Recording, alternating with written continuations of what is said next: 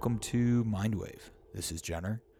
I'm going to keep the intro pretty short this episode because we have an action-packed interview coming up here. Today's episode is called Meltdown, and it's all about starting the conversation around nuclear power and getting some different perspectives on that. I was fortunate enough to be able to have a little while to sit down with my buddy Phil Ord to talk through this issue and get his perspective, and I hope you like it. With that, I will bring you Phil Ord.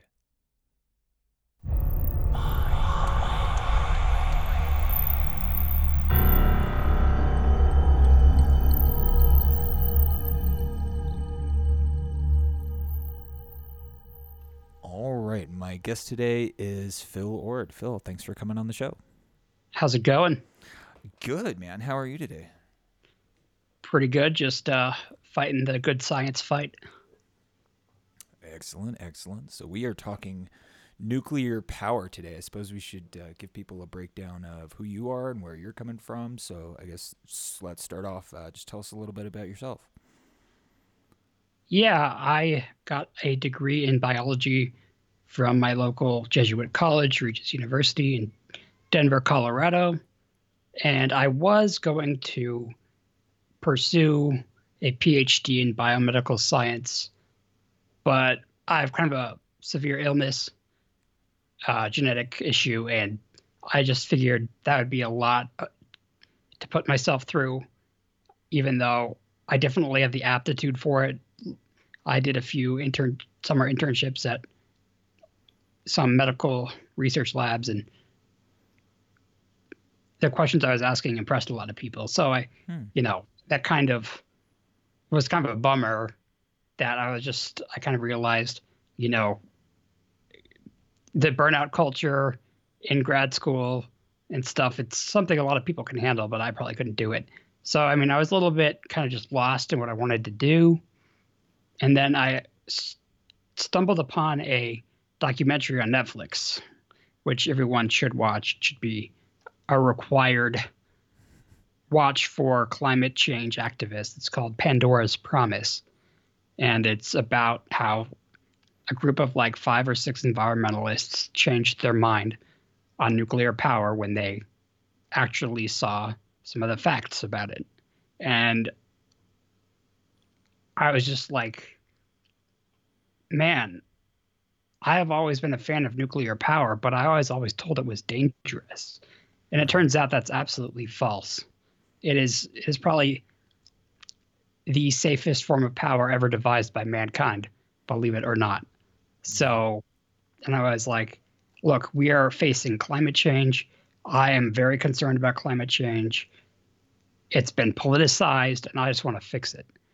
And, that's why I started my organization called Americans for Nuclear Energy. And it's not quite an organization yet. I'm still doing all the paperwork, and I'm kind of procrastinating, but I have various social medias. I have a website, www.americansfornuclearenergy.org. You spell the whole thing out. I need to shorten the URL, but I haven't found a good address yet. So, and I've been just reading up on energy stuff ever since, and I've found an amazing community online on Facebook of like-minded science people from all political spectrums, because believe it or not, science has nothing to do with politics. Yeah. And I hate it when it gets politicized. Right. And I recently read this book called Enlightenment Now by Steven Pinker. Yes, I think everyone should read that. It's in my queue. Definitely audiobook it, because it's pretty large. But he was talking about how on science issues, people's views on them are almost like majorly political. It's weird. So you see people that deny evolution more on the right because they're, the conservative Christian, or I should say evangelical Christian. Yeah. They tend to, be like, oh, well, we didn't evolve from an ape. And it's weird, though, because I grew up Catholic. I'm not Catholic anymore, but Mhm. it's weird when you have things like the Big Bang or evolution. They just say God did it, Yeah. So it's like, you Short know, answer that's not actually an answer. It's a r- cop out. I mean, but how? right? How? Like science tells me Yeah, how. yeah. Well, it's I think Catholics are a little bit weird because they're more accepting of science than some segments of uh like more fundamentalist Christian. Oh But yeah. it's also there's still a fair amount of climate. I mean, not climate denial. A fair amount of like science denial, especially when it comes to like sex Uh-huh. and birth control, whatnot. But I digress. But oh, and then you see on the left a skepticism of GMOs, which Yep. I think is getting better, but there's still a long way to go. And what's and I would say the left has been kind of lied to by a lot of mainstream environmentalists that aren't science based. Oh yeah. I mean, And Greenpeace is the prime example there. They're the worst offenders because green, yeah, they come off as this wonderful organization. They're saving the whales. No, I mean, like that's how they started. Certainly, that was great. Even though their boat was powered by fossil fuels, it was a little hypocritical, but whatever. But no, the shit they're doing lately. I mean, they're organizing like protests and trespassing and vandalism, defacing World Heritage sites and burning test crops. It's just like, yeah, no, this is an eco-terrorist group, guys. This is not a thoughtful, lovey. We love the planet. It's same with PETA. PETA does the same shit, and they kill how many fucking animals?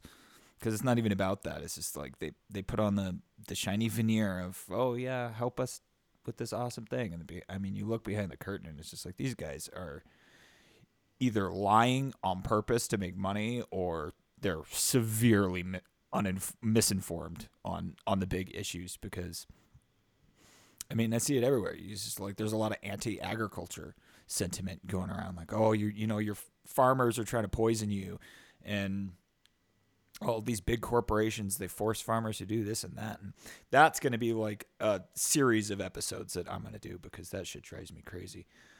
yeah. Um, I read a Slate article that basically laid out the case for GMOs.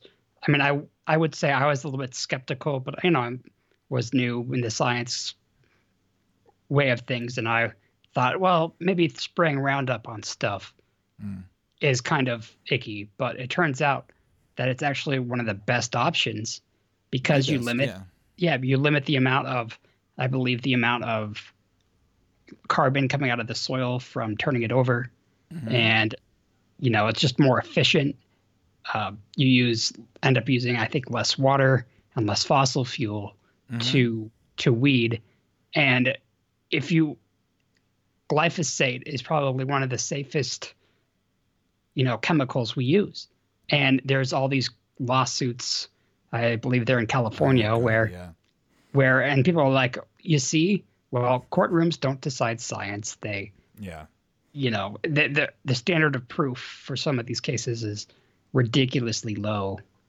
Uh, Yeah. I mean, one of the guys that won was already diagnosed with non-Hodgkin's lymphoma before he started the work on the farm, exposing himself to glyphosate. So it's nonsense. But of course, they're winning because it's a kangaroo court thing. They have no idea what the fuck they're talking about, and they go and they point to IARC, which then they say no, the World Health Organization says it causes cancer, except it fucking doesn't. It literally says it doesn't.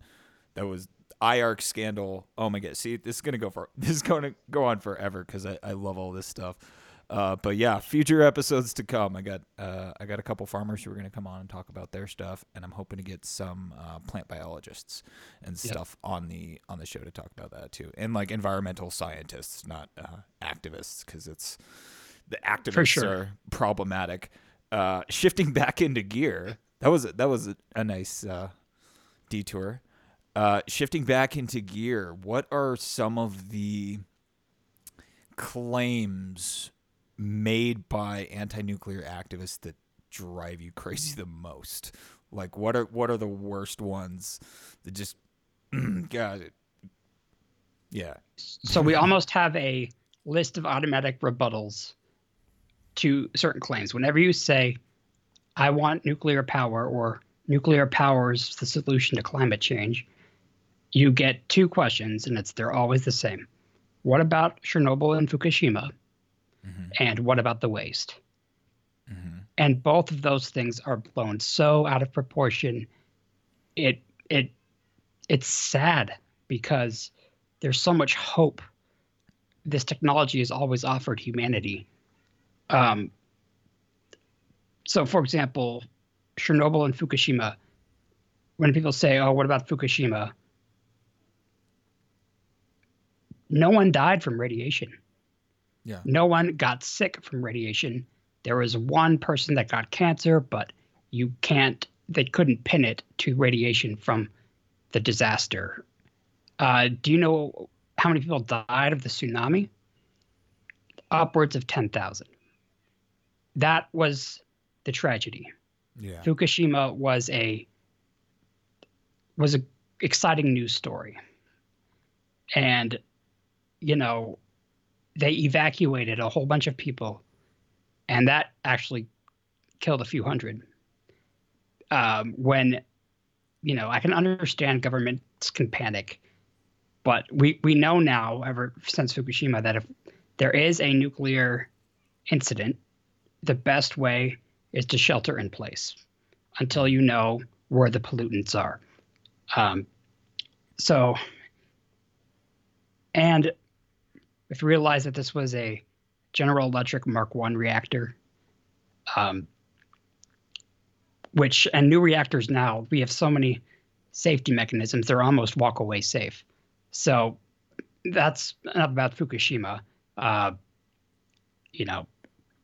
It was sad also after Fukushima, Japan closed all their nuclear reactors, and their carbon footprint, it shot up, and they're slowly opening them again. But no, you cannot point to Fukushima and say, oh, that makes nuclear power an impossible solution. No, Chernobyl was definitely worse. Outright, probably killed about 50 people, mostly firefighters and plant workers. They were very brave firefighters that went in. They didn't know what kind of doses they were receiving, but it was enough to cause acute radiation sickness and ultimately death. So those are heroes of science in my book. Things can go wrong in science, and it doesn't mean that you have to abandon them.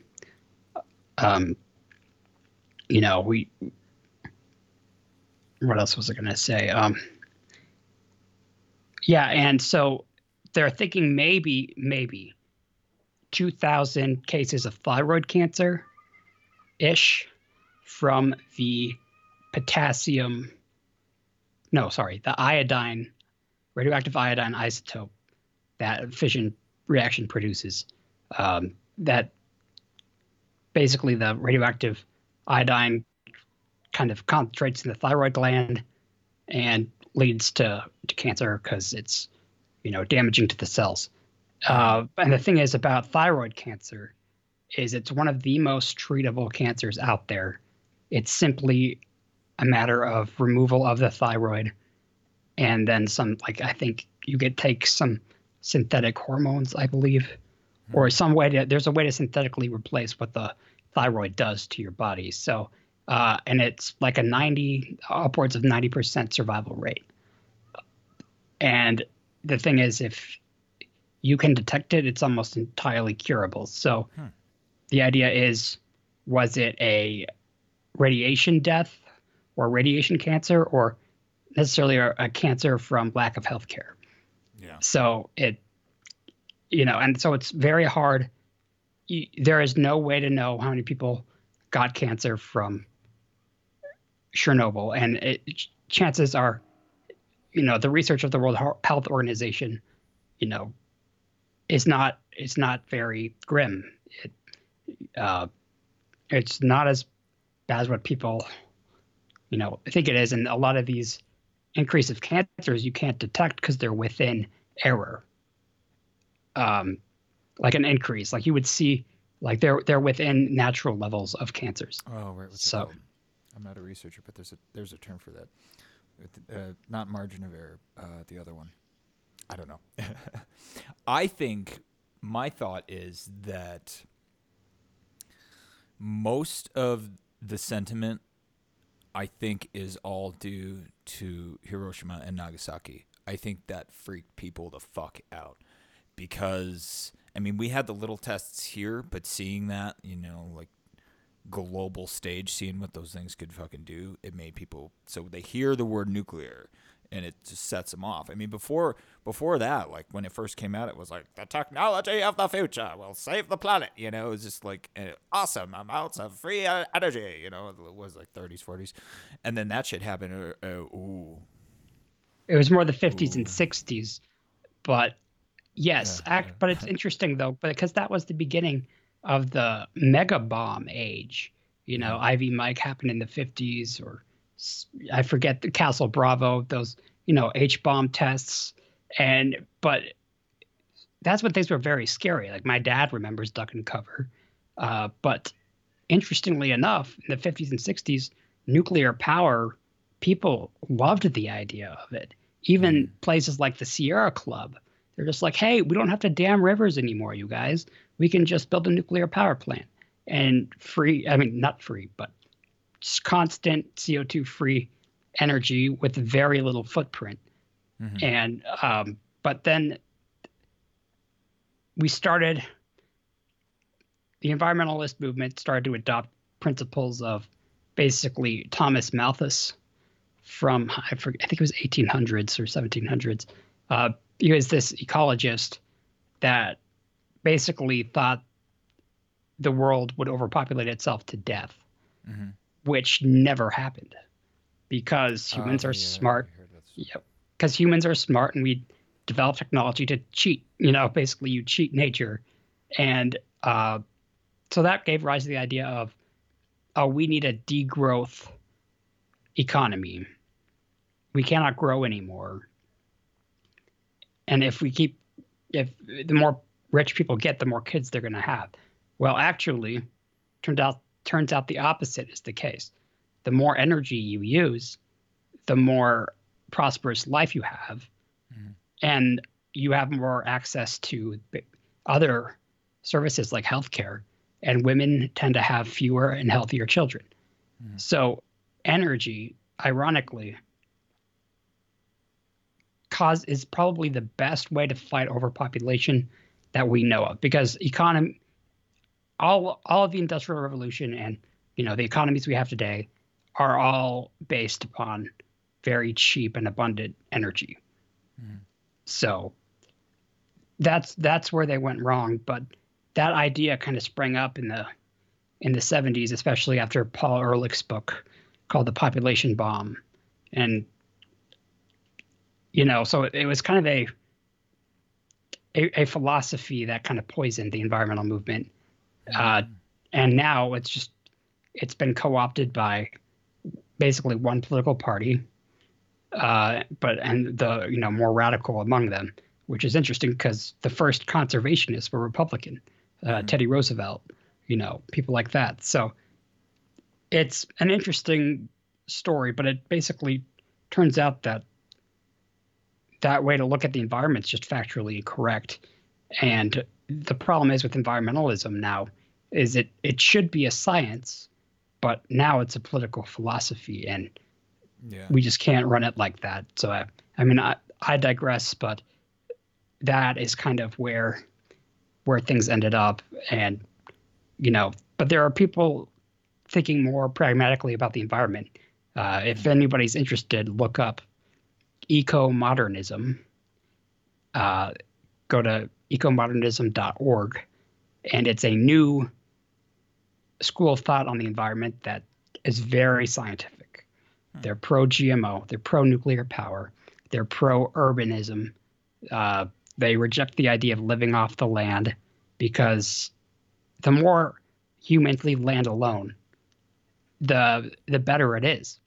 For example, interestingly enough, after Chernobyl, the exclusion zone turned it into one of the most thriving nature preserves in, I think, Eastern Europe.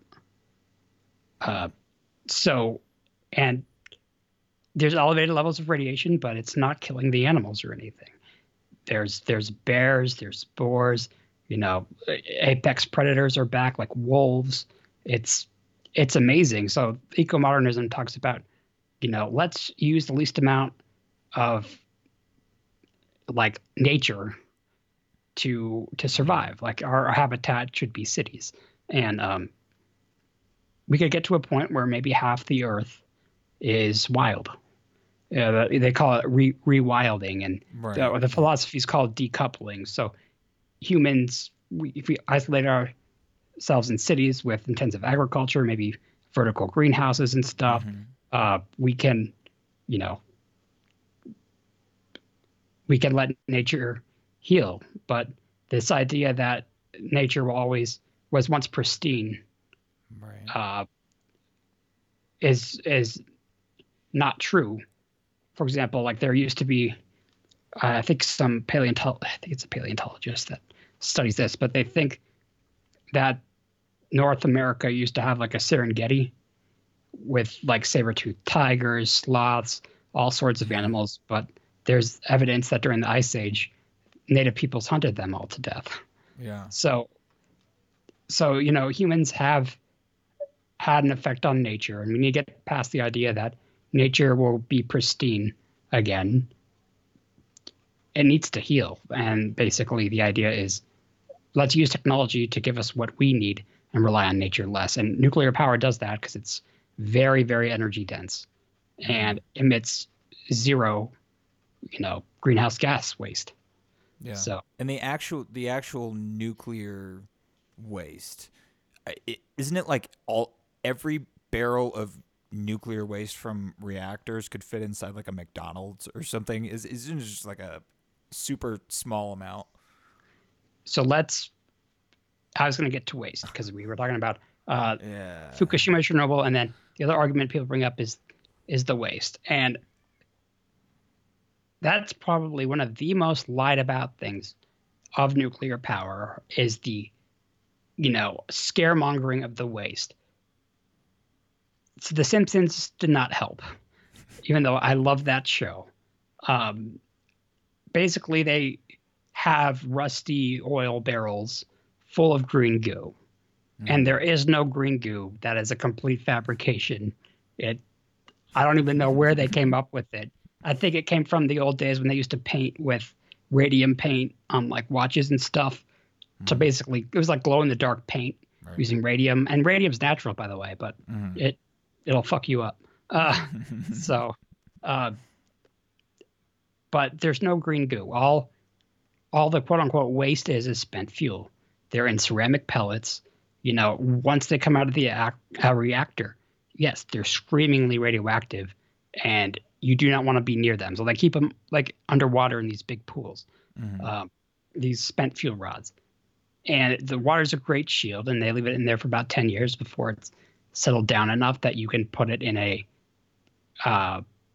canister called a dry cask. And it's not a rusty oil drum. It's this concrete and steel reinforced enormous just hunk of impenetrable material. And it's almost overboard too. Let's say something bad happened and somebody sent a Tomahawk missile and hit one of those dry casks. It's not like it's the end of the world. Most of the radiation has decreased to manageable levels by then, and the fission products only last about 300 years. So this idea of 120,000 years for nuclear waste is not true. Well, that's for plutonium. Plutonium, I forget. I think it's like 250,000 years for half-life. But plutonium it's not deadly. Just like you could hold plutonium. You just don't want to like lick it or eat it or hang out with it for extended periods of time. And then there's uranium. And they're just like, oh, it's a billion-year half-life. I'm just like, yes, but uranium exists in the Earth's crust naturally. So it's, you would, in fact, if you like ate a chunk of uranium, you would die of heavy metal poisoning, not from radiation. One thing you don't want to do though is inhale particulate matter, because that has naturally occurring radioactive elements, which is why smokers have some of the most, they're exposed to the most amount of radiation, even more than astronauts. So basically the idea is out there, try to cut out smoking for sure. But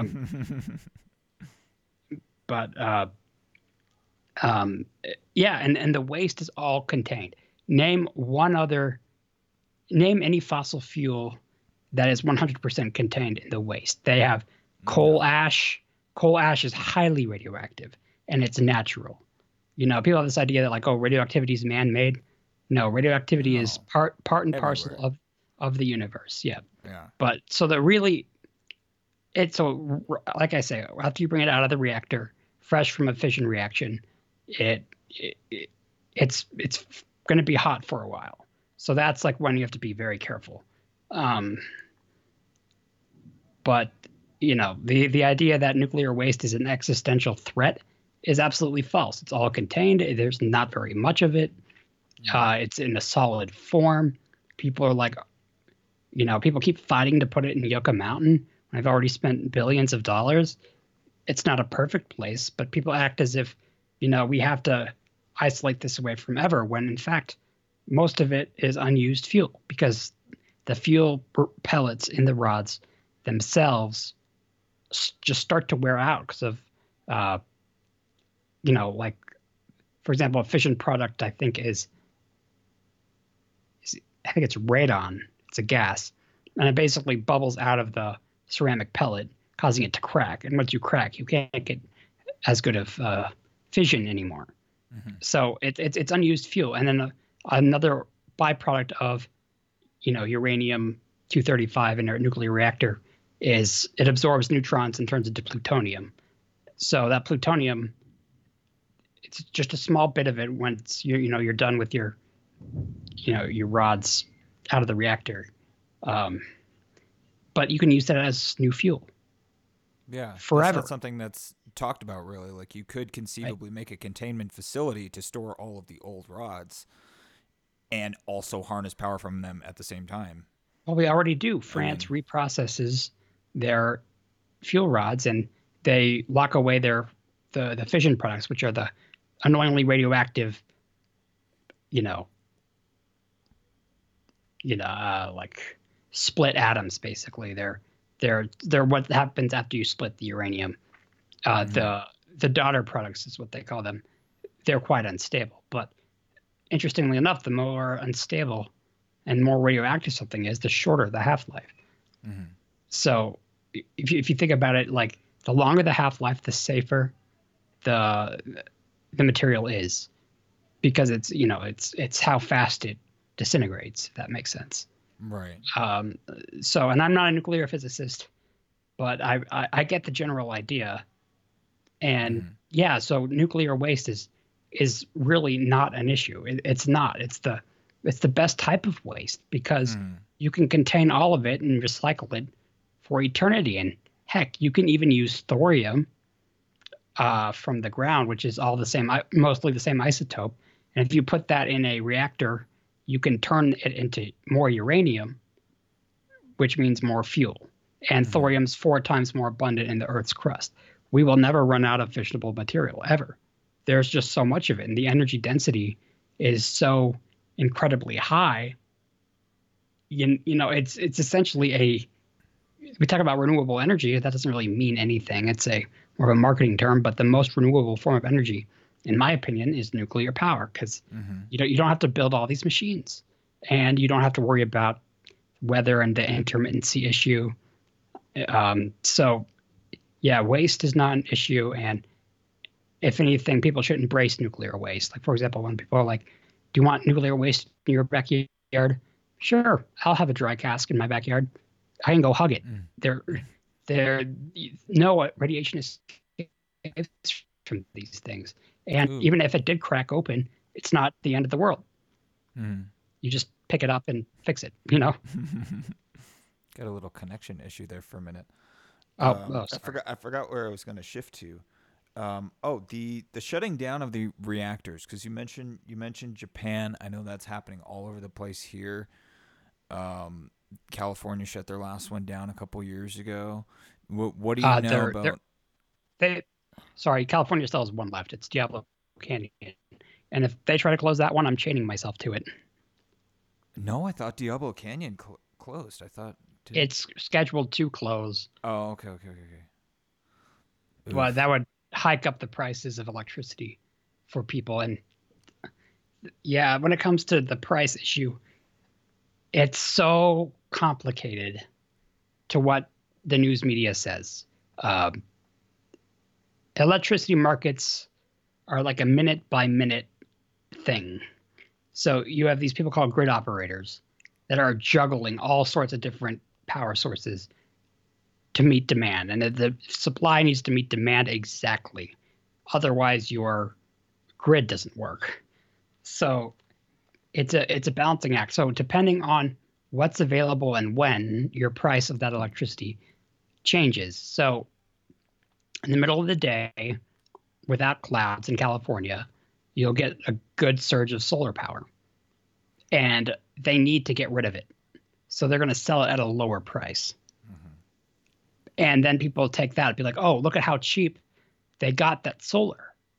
And then they use that price to compare it to other sources of electricity, like fossil fuel. And it's a very easy to manipulate your numbers to make it seem like it's better than it is. And per kilowatt hour, renewables get, wind and solar specifically, get the lion's share of subsidies. It's almost like the government's paying it to exist. So the idea that wind and solar are getting cheaper than fossil fuel is not true. It's just not true. And, like, for example, they use the metric called levelized cost of electricity. So that's basically they take a solar plant or a solar farm and they take all of its generation over its lifetime versus how much it costs to put it up. That's very simplistic because you forget about transmission. You forget about the times when it's not profitable, when it's turned off. You have to think of energy in the proper way. And one of the downfalls of wind and solar is it's intermittent. You're relying on, the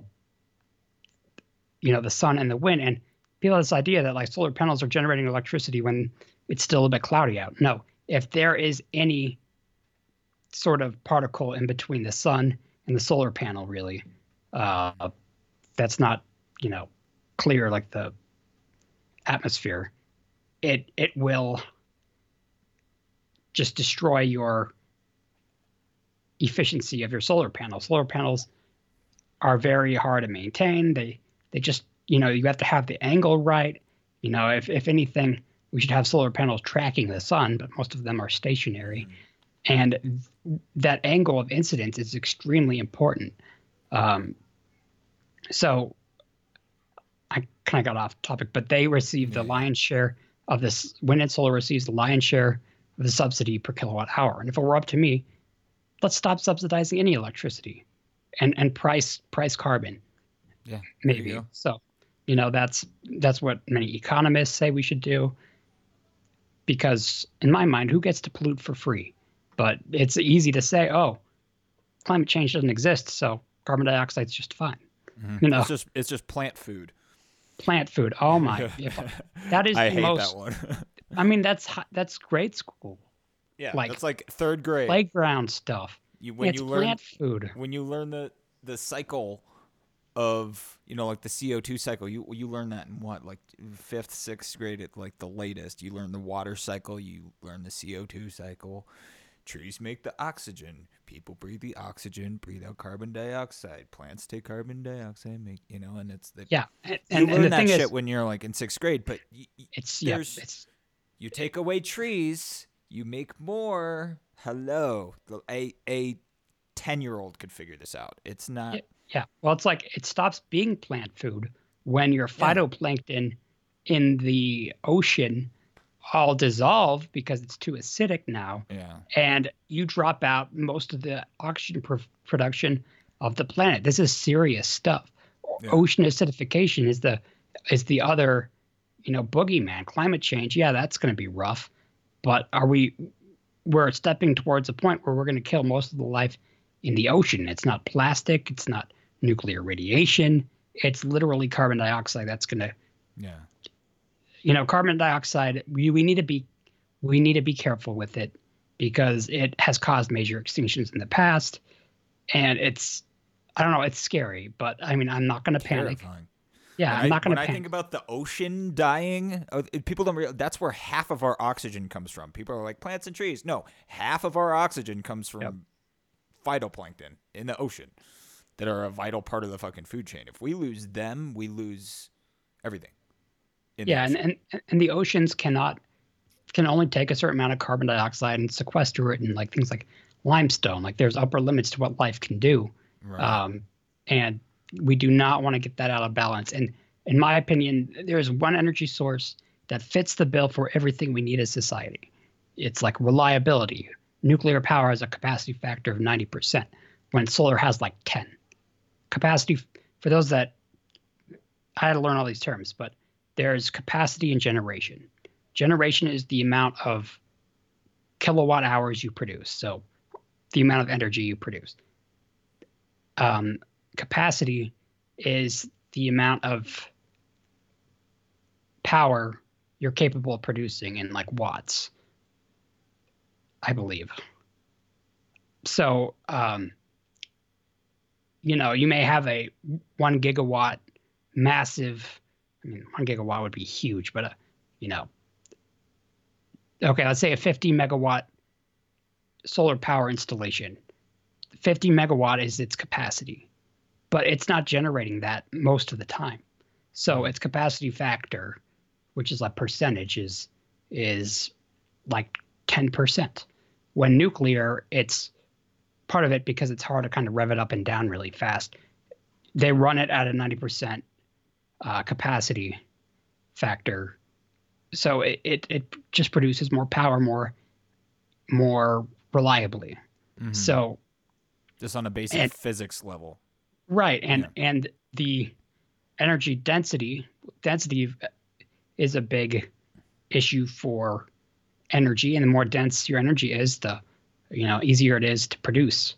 Like fossil fuel companies have a hard job. They have to take all of this chemical energy and transfer it and burn it, and it's a lot.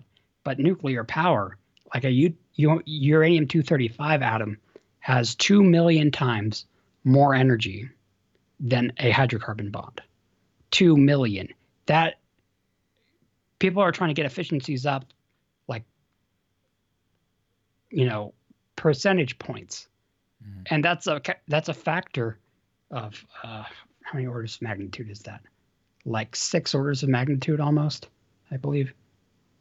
I forget. Yeah, just a lot. It's stupid. It's stupid amounts of power with no emissions. Mm-hmm. And let's see, what's another? Yeah, what's another? What else do we need for energy? It needs to be cheap. You could make these things hypothetically cheaper than coal, or the idea of too cheap to meter, but we blocked the technology before we could get to that point. Yeah, and it pays for itself at some point, presumably, because the fuel lasts forever, pretty much. And the costs to build these reactors are not as high as people think it is. It's high in the United States because of bad regulation and all this hoops you have to go through. Like there's this power plant in Georgia, Plant Vogtle, Plant Vogtle, Vogtle. It's like $15 billion when the Chinese can do this for two. Like the Koreans can do it for 2. South Koreans, not North Koreans. I was just gonna say, yeah. I don't know about the North. And the Russians are starting to. They have a state-owned nuclear power company called Rosatom, and it's not Chernobyl shit. This is new stuff. Yeah. that's they're going to be able to do a lot cheaper. And there's no reason why we should fall behind in this country. And I'm going to be kind of patriotic here because we invented that shit. We got the first, nuclear reactor to light bulbs ever. I think that was in Idaho National Laboratory. And like we invented the bomb. I do not want to conflate bombs and nuclear power. That's another fallacy we'll have to get into. But nuclear technology started here, really. I think a little bit in Soviet Union too, but I think basically both powers were going down that route, and so yeah, it's a shame that we're losing out on it because I think what America could do is perfect the technology, implement it here, and then sell it to developing countries. And there you go. The people need to realize that energy follows the simplest rules of economics. And until we can get carbon-free energy cheaper than coal, it's game over for the climate because no developing country is going to use expensive energy. And we got to get out of this idea that we need to just spend trillions and trillions of dollars to replace everything to more expensive energy. That's not going to happen because everything you see and touch that's man-made has a lot of energy behind it. So, what percentage of our grid right now is actually wind and solar? Do you know? I think it's solar. Really I think small. I think right? combined they're less. Maybe let me check. I think they're like 9%. Yeah. But remember that's intermittent, so Yeah. that has to be backed up by gas. Nuclear is 20% of our electricity, and it could have been 100% if we didn't get spooked by 3 Mile Island in Chernobyl. We were on a building bonanza for nuclear power, and if we kept the rate we were in the early 70s, we would have been 100% nuclear powered electricity by 2000. 2000. We missed that. It's sad. It's heartbreaking because it's magic that we invented nuclear power at the time when we started to realize the climate change effect was going to really be dangerous. I'm just like, I thank our lucky stars we invented it because if we could not, it gives us an out. We have a chance to fix it, to fix the climate issue, to stop emitting carbon dioxide on a net positive basis forever. People have this idea, oh, we'll just use less energy. No, we need to stop using anything that combusts for power, everything. And how are we going to do that? What windmill and a solar panel? It's just crazy to me. And it's almost sacrilege to criticize wind and solar because when people see that, they're just like, oh, cutting edge science. Well, technically it is because you're building these cool new machines, but it still doesn't negate the fact that they don't produce all the time. So, and here's an interesting fact. Of all the countries that have decarbonized their electric grid above 90%, which is Norway, Sweden, Finland's getting there. France, Ontario, Washington State, Puerto Rico, I think there's a few others, are 90% plus carbon free on their electric grid.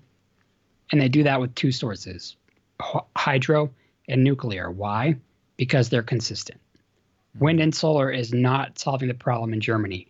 Their emissions have barely budged, and they were dumb and starting to shut down their nuclear power plants because they got spooked by Fukushima. And it's obnoxious because Angela Merkel is a physicist. She should know better. Where Germany is failing, their energy prices are, I believe, 3 times higher than that of the United States. But United States, our governments are very good at making sure energy is cheap for everybody, which is actually a good decision. You want energy to be cheap because it allows, the cost of living to decrease. But But yeah, and France is selling nuclear power to Germany when their renewables aren't operating. And yeah, it's called the Energy Wende, ENERGIEWEND. It's like, I think it means energy transition or something. It has a failed policy in Germany, and it's not doing anything for climate change. So we need to look at that and be like, they're doing it wrong. What do we need to do to make it right? France, I don't know. Let's see. I think Germany's been working on this energy Wende for about 20 years, and they've decreased their emissions a little bit, but they're opening lignite coal plants, which is the worst type of coal you can burn. And they're massive holes in the ground. They're huge. The largest coal mine on earth is in Germany, and it's the filthiest coal you can burn. So people consider Germany a climate leader. They are not. They are not in the slightest. So it's a lie. It's a literal lie. Like, I don't say the word lie like lightly, but it's not.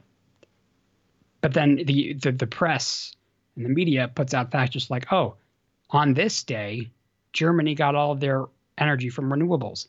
Yeah, on that one day when there was enough wind and sunshine, So, and then they say, oh, it's fossil. I mean, renewable energy is now cheaper than coal, which is another bogus argument.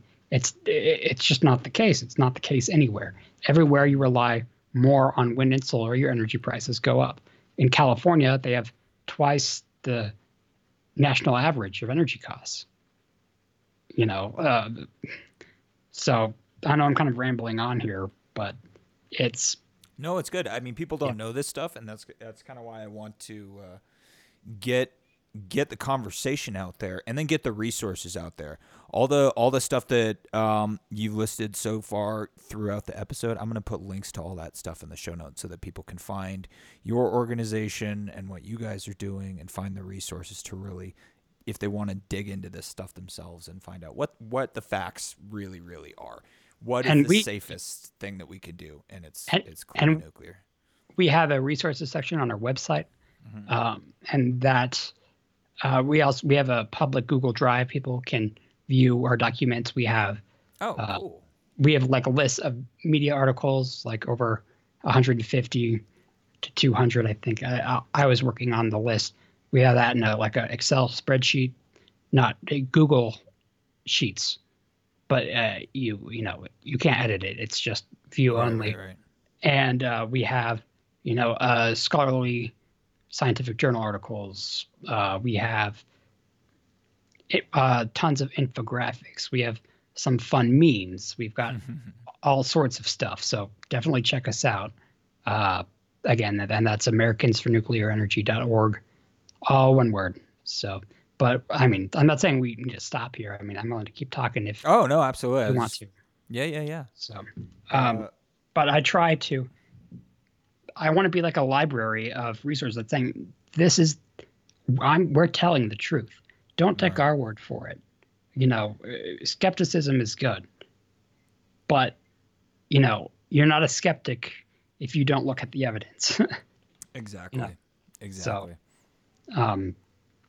but nuclear power, I think, also just represents something very good for humanity. It's just what we can do if energy was not a problem to produce and use, and is like almost no strings attached. What kind of things could we do with it? We could lift so many people out of poverty by just getting them connected to a grid that's centrally powered by big nuclear power plants. 300 million Indians still do not have access to electricity. And Greenpeace will say, oh, well, they're green because they're using biofuel. Do you understand how bad being by a campfire is every day of your life? We go camping for fun. Go to a campfire. Smoke is terrible for you. It's awful. And it kills people. And, honestly, James Hansen, he's still a climate scientist, but he used to work for NASA Goddard Center. They did a study, and that's in our periodical peer-reviewed list of PDF articles, and it's nuclear power has saved about 2 million lives to date. Wow. because of the limited particulate matter. I mean, you don't even have to believe in climate change to say, hey, we don't have to burn stuff anymore. Yeah. Like, maybe that's why people are apprehensive about nuclear, because it's so different from, combustion that it's, it kind of spooks people out. But unless they've taken really basic physics, they don't have any idea how it works. And they're like, it could turn into a bomb at any minute. And like it's just not how it works. Right. So I want people listening to go on YouTube and look up a nuclear reactor startup. Mm-hmm. It's magical. It glows an Iron Man blue. Mm-hmm. It's called Cherenkov radiation. I think that's how you say it. Cherenkov radiation. Basically, so there's a speed of light in particular mediums. So in a vacuum, it's the speed of light. Mm-hmm. In other mediums, it's a little bit less than that. Yeah. So what Cherenkov radiation is, right. So what Cherenkov radiation is particles that move faster than the speed of light of a media. Not faster than the speed of light. That's impossible. But but it produces this beautiful electric blue glow that if we could show kids that, they would love it. It's like Iron Man's arc reactor in his chest. He's not using wind and solar. He's not using energy efficiency. He's got unlimited energy on tap. And that's, I don't know. It's almost becomes, that's why it's such an obsession of mine, because it represents more than just a healthy climate. It represents energy liberation. The future. It is the future that we thought we were going to have. We thought we'd be in flying cars and living on Mars by now, going back decades. But America has really failed on being the world leader on a lot of things, And we used to be, but I think that's because post-war, we kind of, everyone else's economies was kind of in the shitter. And that's what allowed us to kind of be the big innovators. And I think we need to get back to that. I think, a wealth of a nation is very much dependent on how much R&D we do. Yeah. So the national labs are an amazing array of, physics labs that were originally for military, but most of them are civilian now. And that's where we get the raw materials for innovation. Because if you produce a patent with government funds, it's open to everybody. So it's like an open source type thing. But yeah, I just don't. It's just so sad that there aren't many people out there that adamantly support nuclear power. And I'm just trying to think, Elon Musk could be the guy to make nuclear power like people fall in love with it. But I mean, it doesn't have to be one guy. There's all sorts of. Wait, no, I think he's against it. Doesn't he have? Isn't he? Solar City. Solar. Yeah. Well, now it's Tesla roof tiles, which is a complete boondoggle. They don't exist. And it's. I thought he had something to do with trying to get California to close Diablo Canyon. Yes, he was part of that because it's a marketing opportunity. People are set on this idea of batteries and solar panels, and batteries. Don't get me started with batteries. It's such a foolish idea. Like, I don't know about you, but the battery in my phone's the bane of my existence. And you want to power grid level amounts of power. Do you know how many batteries that would take? Yeah. Like energy storage, forget about it. The only energy storage that matters right now is called pumped hydro. That's where you just pump water back into a reservoir and let it run down again. And that's we have these batteries and that South Australia ones that Elon Musk put up. They hold like 6 minutes of power. 6 minutes. So, and people have this they're storing energies. Actually, you can use batteries on a grid level to smooth out transitions from different sources. So, but they're very limited. So all batteries are like grid scale batteries, and they aren't quite grid scale yet. They're a small percentage of it. They're used to just kind of smooth out the supply and demand at a moment's notice. So Right.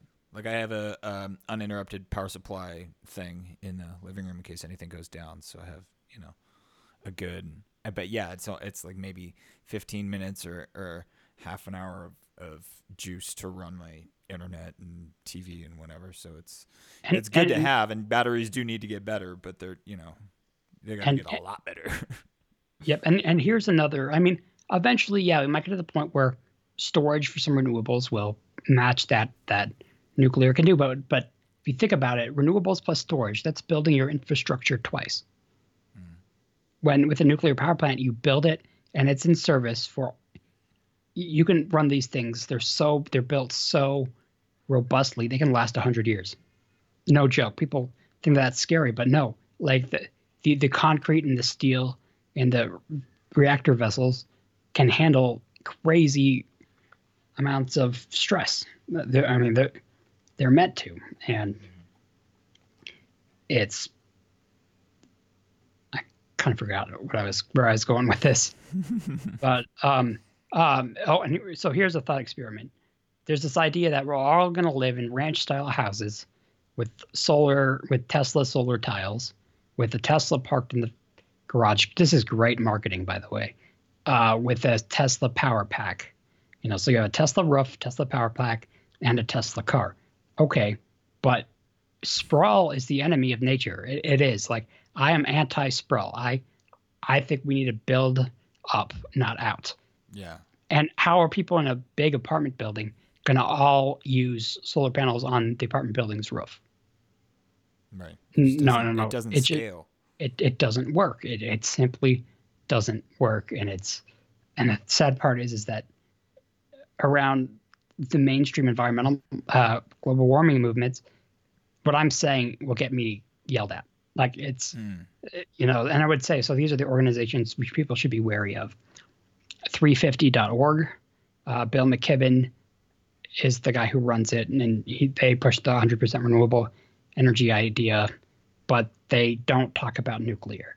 Greenpeace is ultimately cancer. Anything Greenpeace says, don't listen to them, honestly, except maybe some of their conservation stuff. I don't know.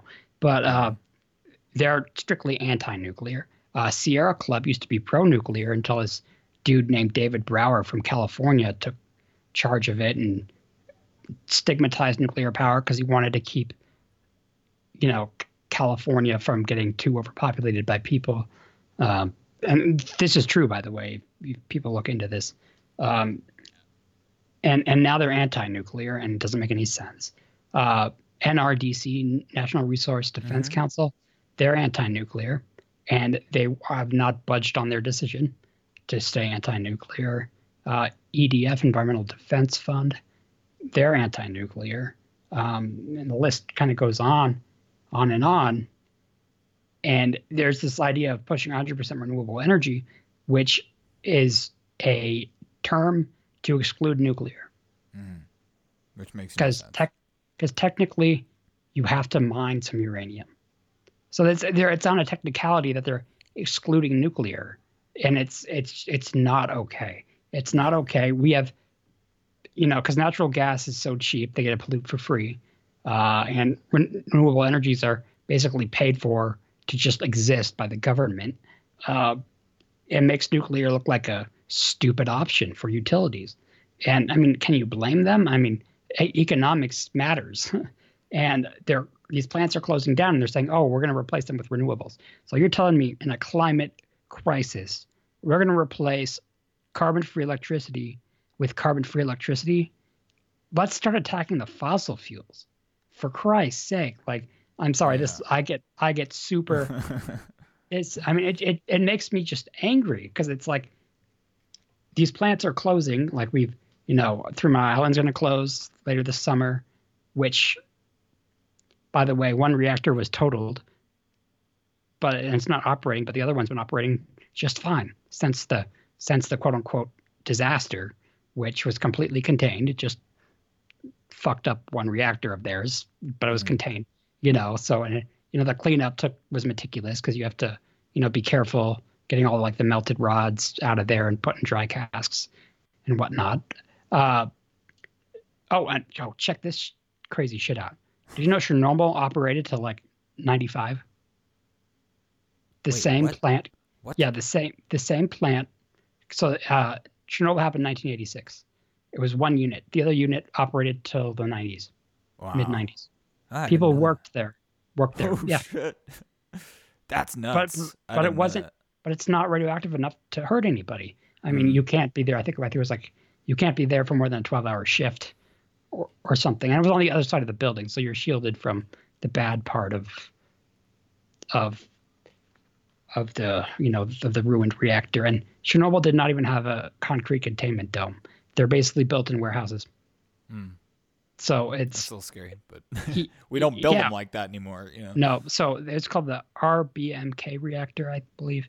And after Chernobyl, the IAEA helped the Soviets basically retrofit all of these same reactors that they had with much safer, systems. And so, those reactors don't exist anymore. So we have these power plants closing, and they're replaced exclusively by, guess what? Gas. And then you see the headlines that are like capacity. The price of. No, wait, how did it go? It's like coal is being.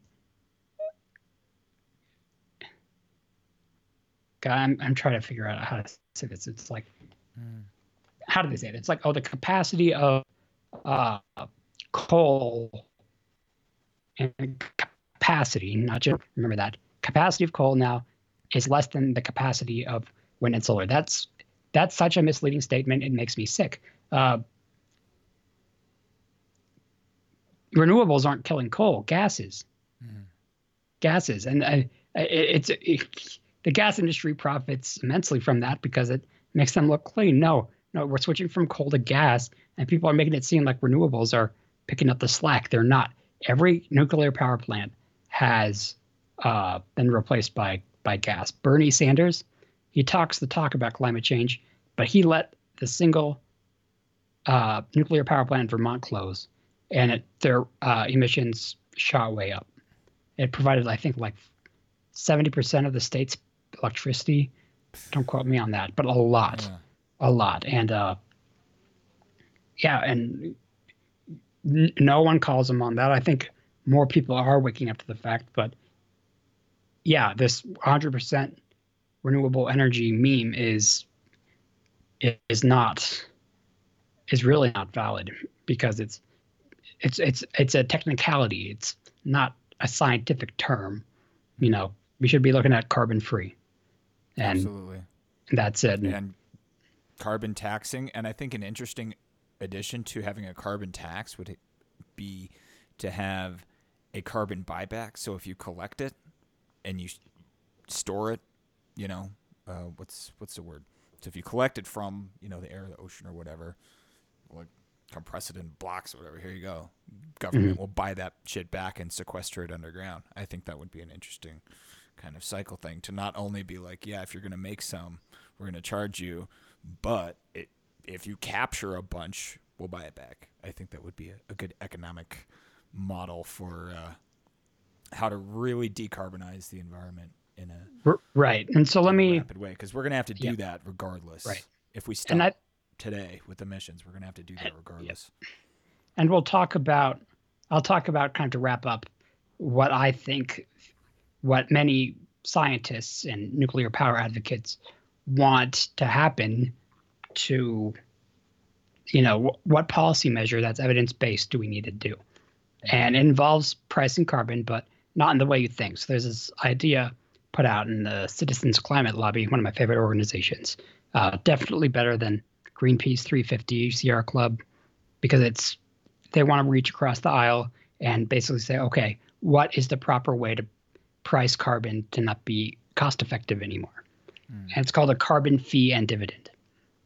And we can talk about this later on when we talk about Andrew Yang later, because he's saying we should use the fee and dividend to feed into a UBI for everybody. So basically, the idea is you would start very small by pricing fossil fuel at the point of extraction per ton, and then you can use a formula to figure out how many tons of carbon dioxide that will produce once it's over with.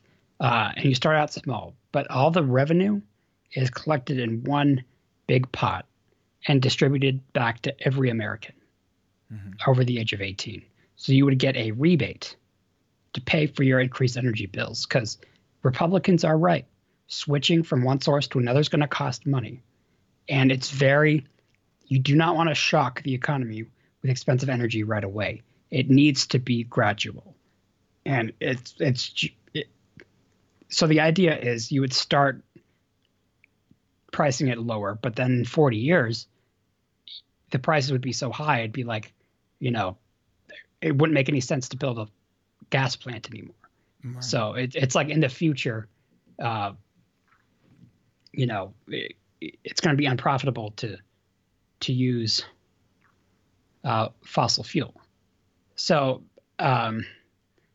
but the idea that's revenue neutral and given back to every person makes a lot of sense, and it's also technology neutral. So, I mean, they want everything carbon free, won't get taxed, and plus, I'd say, like you brought up, if you can sequester it somehow, you should get paid for that. Yeah, absolutely. Provides a huge incentive, right. And people have this idea, we can't do carbon sequestration because it takes power to do it. And power is polluting the world. It doesn't have to. Where's nuclear? That's what you want, right? Like, oh my gosh. We need to use less energy. No, switch it with nukes. Use more energy. The more energy we use, the better society is, and the less we rely on nature. Energy is good. People are like, we're gonna have to use less energy. That is such crap, because by 2100, energy use is expected to triple from what it is now, and we are already over 90%, I believe. No, I think we're 85% fossil fueled globally, and it's going to increase because countries are leaving poverty, like India and China, and it would be morally effed up to say, oh, no, you can't have cheap electricity. No, if we want to talk about quote unquote white privilege or, first world privilege, that's basically saying, hey, we get our high energy lifestyle for cheap, but you guys have to figure it out someplace different, some way different. And let's have the grass huts in Africa get one solar panel on them to charge a phone and a flashlight. These people need washing machines. They need refrigeration. They need, medical care that requires consistent energy. It's just so messed up, and we really need to rethink it. And but I really like your point about preserving nature and giving huge chunks of the planet back to nature, and just concentrating where, like you said, building up and not out. And that's already happening. A really cool thing. Yeah. And people are urbanizing. Yeah. So I think that would be a whole episode on its own. Have you read or listened to what? Cthulhu? I'm just kidding. Cathedral of the Wild by Boyd Vardy. I need to read more like full on books. I just read mainly articles a lot. But yeah, I'll look into it for sure. There's all sorts. He's a fascinating guy. I'm going to be doing book recommendations on the show and stuff too, because I've been reading a lot of really cool ones. But he grew up on a game reserve in South Africa, and it's his story of, over the years, growing it and restoring the land and giving it back. And he talks about, like the elephants coming back and raising baby cheetahs. It's a very, very cool book, very emotional and moving, but it's kind of got that restoring nature and So thing. if people are interested in the philosophy that's evidence-based, called eco-modernism, there are some organizations I'm going to throw out there. One is a think tank called the Breakthrough Institute. I actually applied to them, but mostly Ivy Leaguers apply to them. So I was like, nah, whatever. But I'm friends with one of the founders. His name's Michael Schellenberger.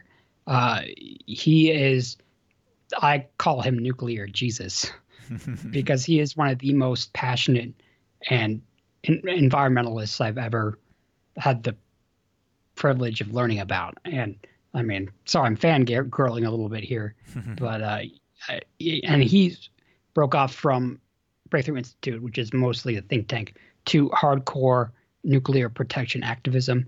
And his organization is called Environmental Progress. So that's a pro-nuclear organization. Then there's this other pro-nuclear organization.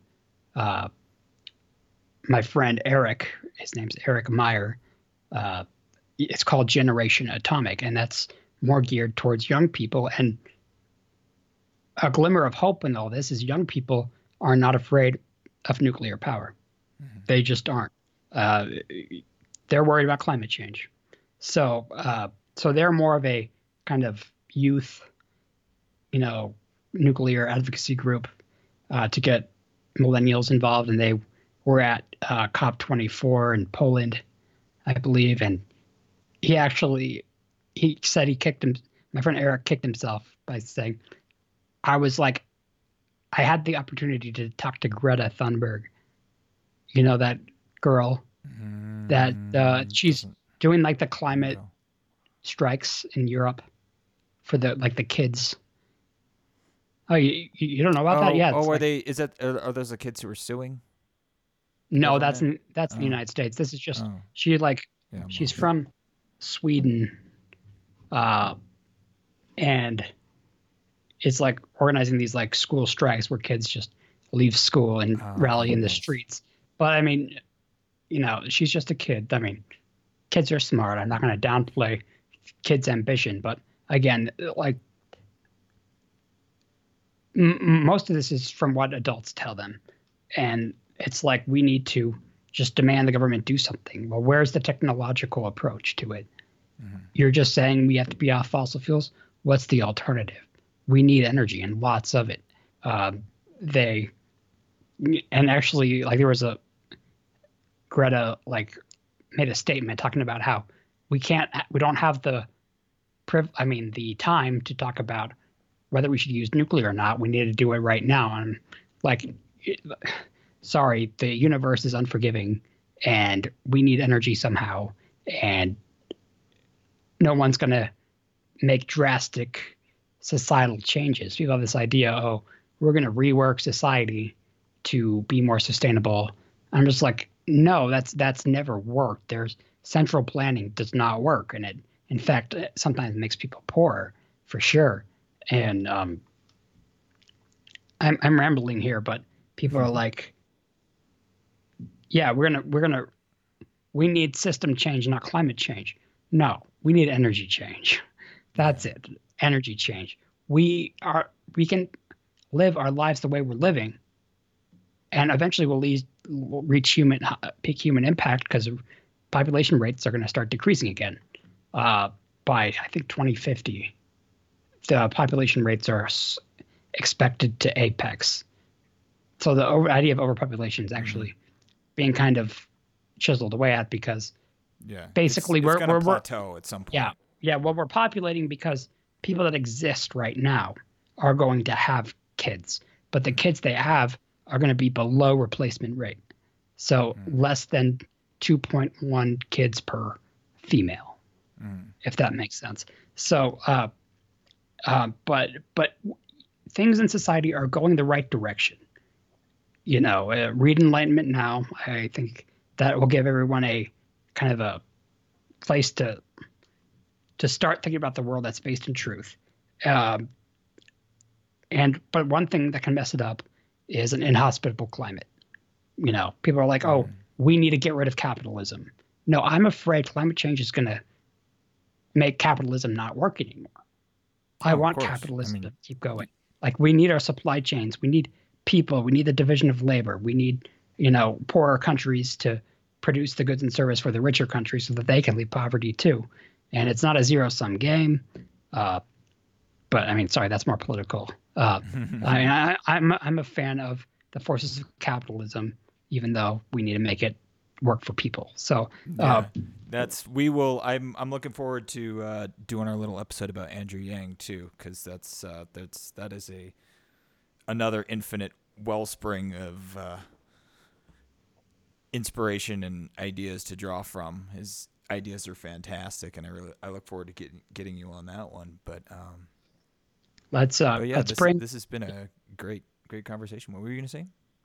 Yeah, just to kind of end up, we need to bring science and pragmatism and data and logical thinking back to the environmental movement and make it based on facts and not feelings. Environmentalism should be a science, in my opinion, because it's nature. Nature is science. You need to know what the hell's going on and not just how you feel. And we need to get past this idea of, oh, we're going to go back to a virgin Earth. No, humans have made their mark, but that's not to say, species haven't overtaken other species before in the past. Like, maybe we're causing a major extinction, but there's still enough biodiversity left to keep it running.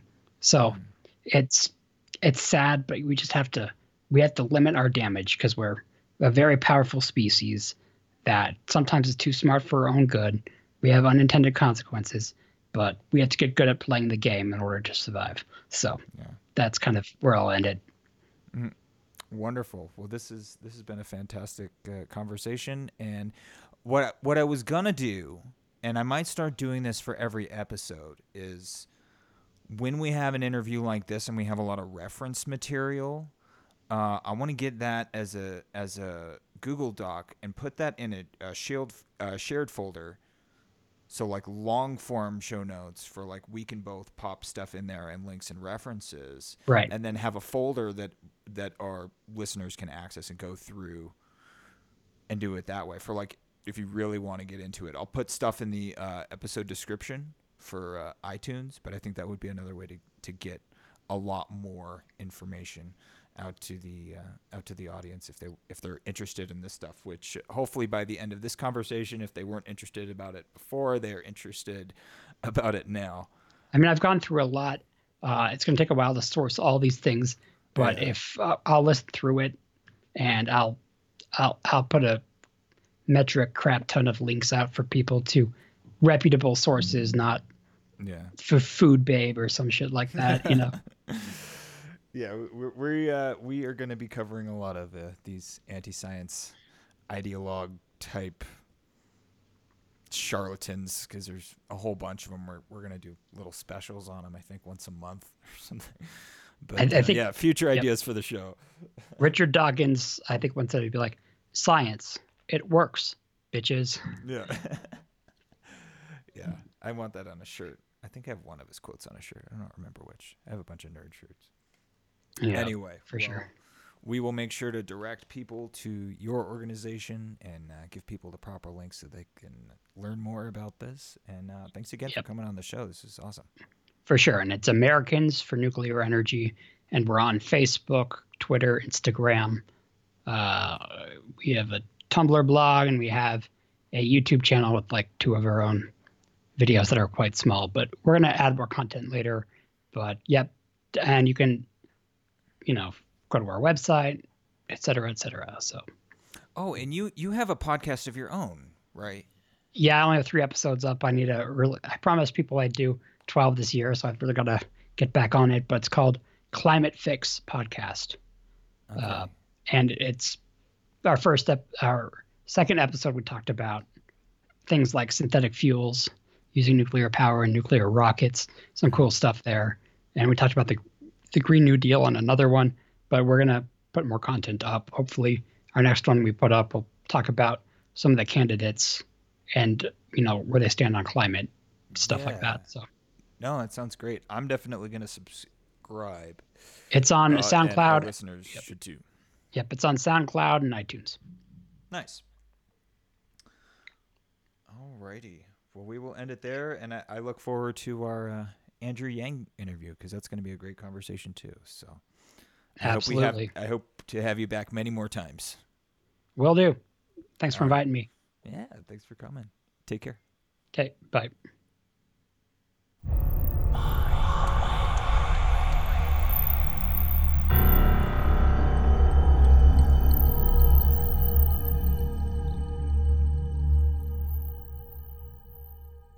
Okay, well, I hope you enjoyed that conversation as much as I did.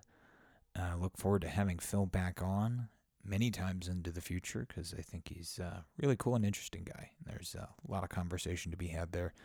Before I close it out, we are introducing a new feature/segment to the show, and that is listener voicemails, to where we solicit feedback from our audience so that we can include them in as well. We got two, one from Aaron Hinman, or Aaron as he calls himself, and actually a dissenting viewpoint from Eric LeBrant, which is always good.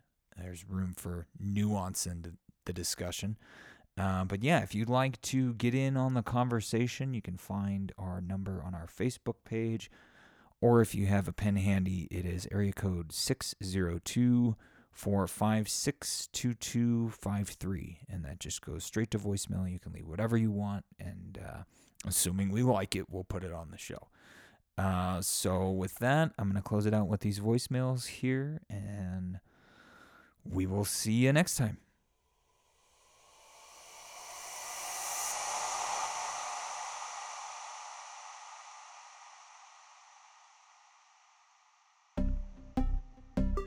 Hey, Jenner, it's Ron Hinman here. I do volunteer work in nuclear outreach and education, teaching junior high kids about nuclear power. Myself and a fellow pro-nuke activist, we went to a Green New Deal gathering at a trendy cafe a couple weeks ago. And out of the 20 or 25 people that were there, we only found one that was intractably anti-nuclear. The momentum is growing. We are moving towards where we need to go. Myself personally, I just pray we get there in time. Thanks for your support. Appreciate your show. Hope to hear from you soon.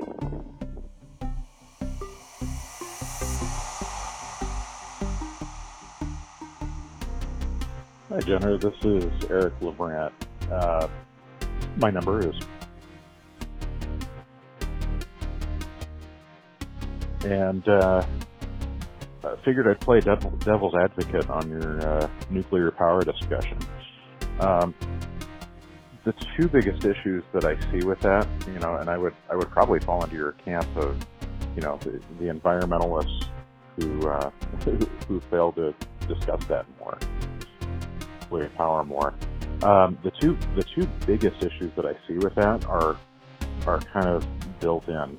First one is, obviously the scale issue. Solar power, I really think solar power is where things are ultimately going because it's a tech product. As we continue to explore it and develop the technology, it becomes more efficient, it becomes cheaper to manufacture, it becomes cheaper to roll out. But more importantly, it's infinitely scalable. So, I can get a solar panel from Harbor Freight that's this little tiny thing that charges up the battery on my car as it sits in the driveway. Now obviously that's a very tiny amount of power, but it's a little tiny bit of power coming off the grid. I'm not charging that, by plugging something into the wall. And so whether it's a little tiny panel like that or something much, much bigger, several acres, either way, it's pulling load off of those other power gen sources. So that's the scale issue.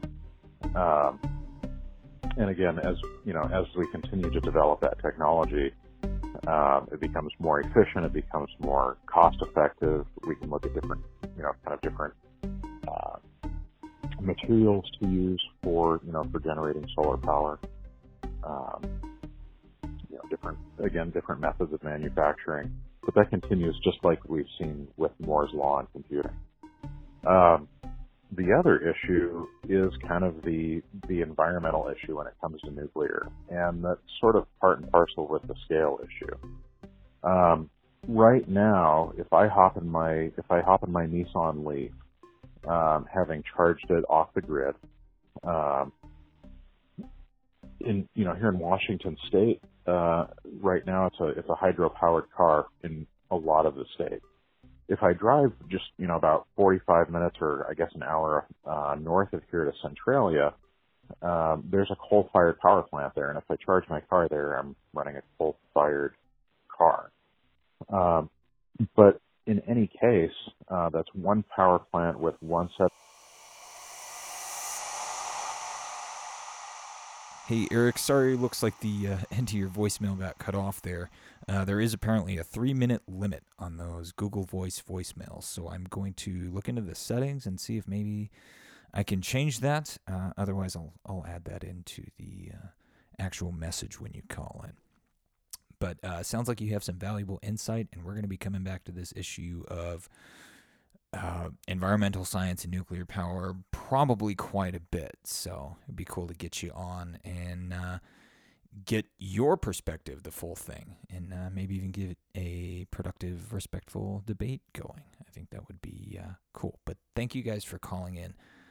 We appreciate you participating in this project with us, and we're having fun, and we hope you are enjoying what you're hearing so far. Anyway, with that, thanks for listening, guys. We really appreciate it. If you enjoy the show, please rate and review us on Apple Podcasts or wherever you listen. It might not seem like a lot, but it really helps get the show out there so more people can find it. Mindwave is entirely listener supported. If you'd like to support the show, you can send a one-off donation on PayPal, or you can get access to bonus content and the after show on Patreon. Mindwave is also entirely listener-driven. If you'd like to join the conversation, check out our Facebook group. You'll find past episodes and more on our website, mindwave.media. If you have any questions, comments, corrections, ideas, or suggestions, shoot us an email at mindwavepodcast@gmail.com. Mindwave is produced by Studio Stargazer. Copyright 2019.